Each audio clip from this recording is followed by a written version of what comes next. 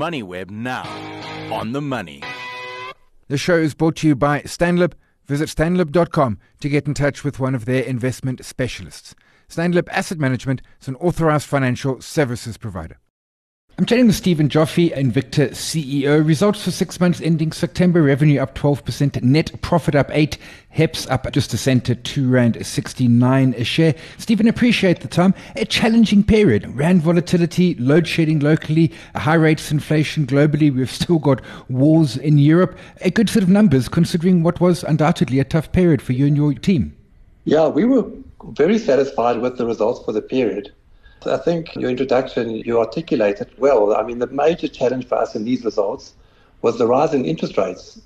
And that, with the additional costs of borrowing and our preference shares, made a difference of about 25 million rand on the net profit.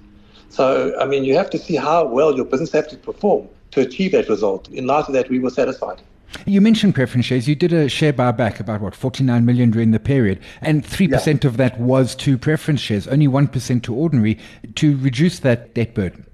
I think they both offer tremendous opportunities. And, as I keep on saying, each time our investment committee sit down and we reflect on acquisitions, we generally reflect on the opportunity to buy back our own shares. And often the buyback options are winning. That's the point. I mean, we've chatted around acquisition opportunities. I imagine you're still getting a lot coming across your desk, but not quite meeting muster. Certainly, you've got a cash pile. Yeah, Simon, I think one of the corporate finance guys was talking to me the other day, and I think over the past year, they have looked at 100 opportunities. And you can see we basically did 2. So you must see how many things that we aren't doing. And we're very, very cognizant of where we trade and our multiples where we trade. And we're not really looking to do stuff that's earnings dilutive. So we are bound by what we do. And we're looking to bring on value for shareholders. So that's a tough space, but we'll carry on looking and we'll try to find the right deals for us. Right deal, right price. So you're also looking for deals beyond the borders because you've got the stated target of 50% of earnings from beyond South Africa. Absolutely. We carry on looking a lot outside South Africa. And we'll continue to do that. We actually got there a lot quicker than we thought, but we got there out of devaluation of the currency, not necessarily the scale of the businesses. So I think we need to just re-strategize exactly what our goals going forward are, and we'll probably look to do that in our last board meeting of this year. You mentioned the currency there, because certainly Rand volatility, the weak Rand, depending on the business, can cut either way. For you, it does give some benefit. In South Africa, it does give benefits for sure. For us, probably a slightly devaluation Rand is probably the best operating environment. The difficulty is when the Rand bounces, you can be put on the wrong side of a currency trade like in a day. Those are the tough calls. So for us, just gentle decline is probably the right environment, which protects your inventory. A rapidly rising Rand would be the biggest risk to businesses like ours, where you'd have stock bought at the wrong price. Do you try and hedge that, or is hedging a bit of a mug scam? I mean, hedging's great, but at some point the hedge unwinds and then you've got the jump. Yeah, we certainly do hedge everything we bring into South Africa, and it's part of our DNA. But, I'm talking if there was a rapid appreciation of the Rand going from 19 to 15, that could hurt us like in a space of time. Supply chains, we've chatted a lot about these, and my question is, are they back to normal? The answer is the ports are becoming a worse and worse problem. It's funny, I was speaking to our chairman, we've gone from COVID where we couldn't get stock, then we couldn't get ships, then we couldn't get containers, and now we can't get whatever we've got outside the ports. I mean, so it's just carrying on. In a way, we're a little bit fortunate that, those sort of challenges that we learned through COVID and keeping inventories at the appropriate levels have just seen us really through this period and seen us through smartly. And I'm imagining in your business, air freight's just not an option. Most times not. Like when we bring in big capital equipment, there's no option to bring it in by air freight. And we have to just deal with whatever the port throws at us. Load shedding, how much does that hurt you directly? Perhaps first more hurting your customer and therefore indirect pain on your business? So I'd say somewhere between 1 million and 2 million rand a month as a group. Wow. In terms of pure diesel costs.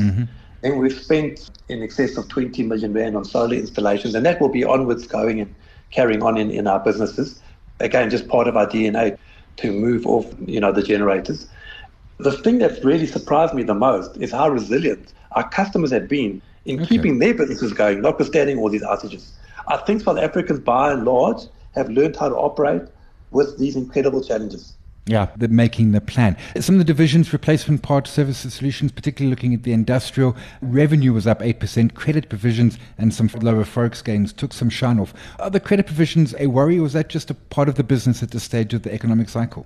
You know, it was quite a strange thing. We had two internationally renowned mining companies in the DRC who've asked us to comply with the 51% localization requirements, which is like the BEE requirement in the country.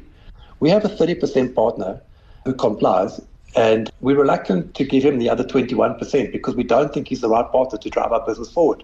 So we're busy trying to identify the right partner, and until we do so, the debtors haven't paid us, and that's why we made the provision. Your capital equipment, really good year, revenue up 9%, profit up 34%, operating profit. Is that really just pushing through efficiencies through the business? Yeah, it's run by an incredible team, really experienced, know their business well, great products at a great price. And we're just seeing the order book there looking really, really good. So I'm hopeful that for the full year we'll have another good 6 months. Keen on your minority shareholder there, but they're also doing well and expanding into other markets and beyond Asia as well. Yeah, we're working hard on building out the factory from China and building the factory now into Japan. And once that factory gets to an ability to service the US market, we'll be able to deal with the 25% import duty that we currently have to pay. So there's quite a nice incentive to do that. And in addition to that, we think that factory can service the Japanese market in a more material fashion. Gotcha. We'll leave it there. Stephen Joffe, Invicta CEO. Appreciate the time. The show is brought to you by Stanlib. Visit stanlib.com to get in touch with one of their investment specialists. Stanlib Asset Management is an authorized financial services provider.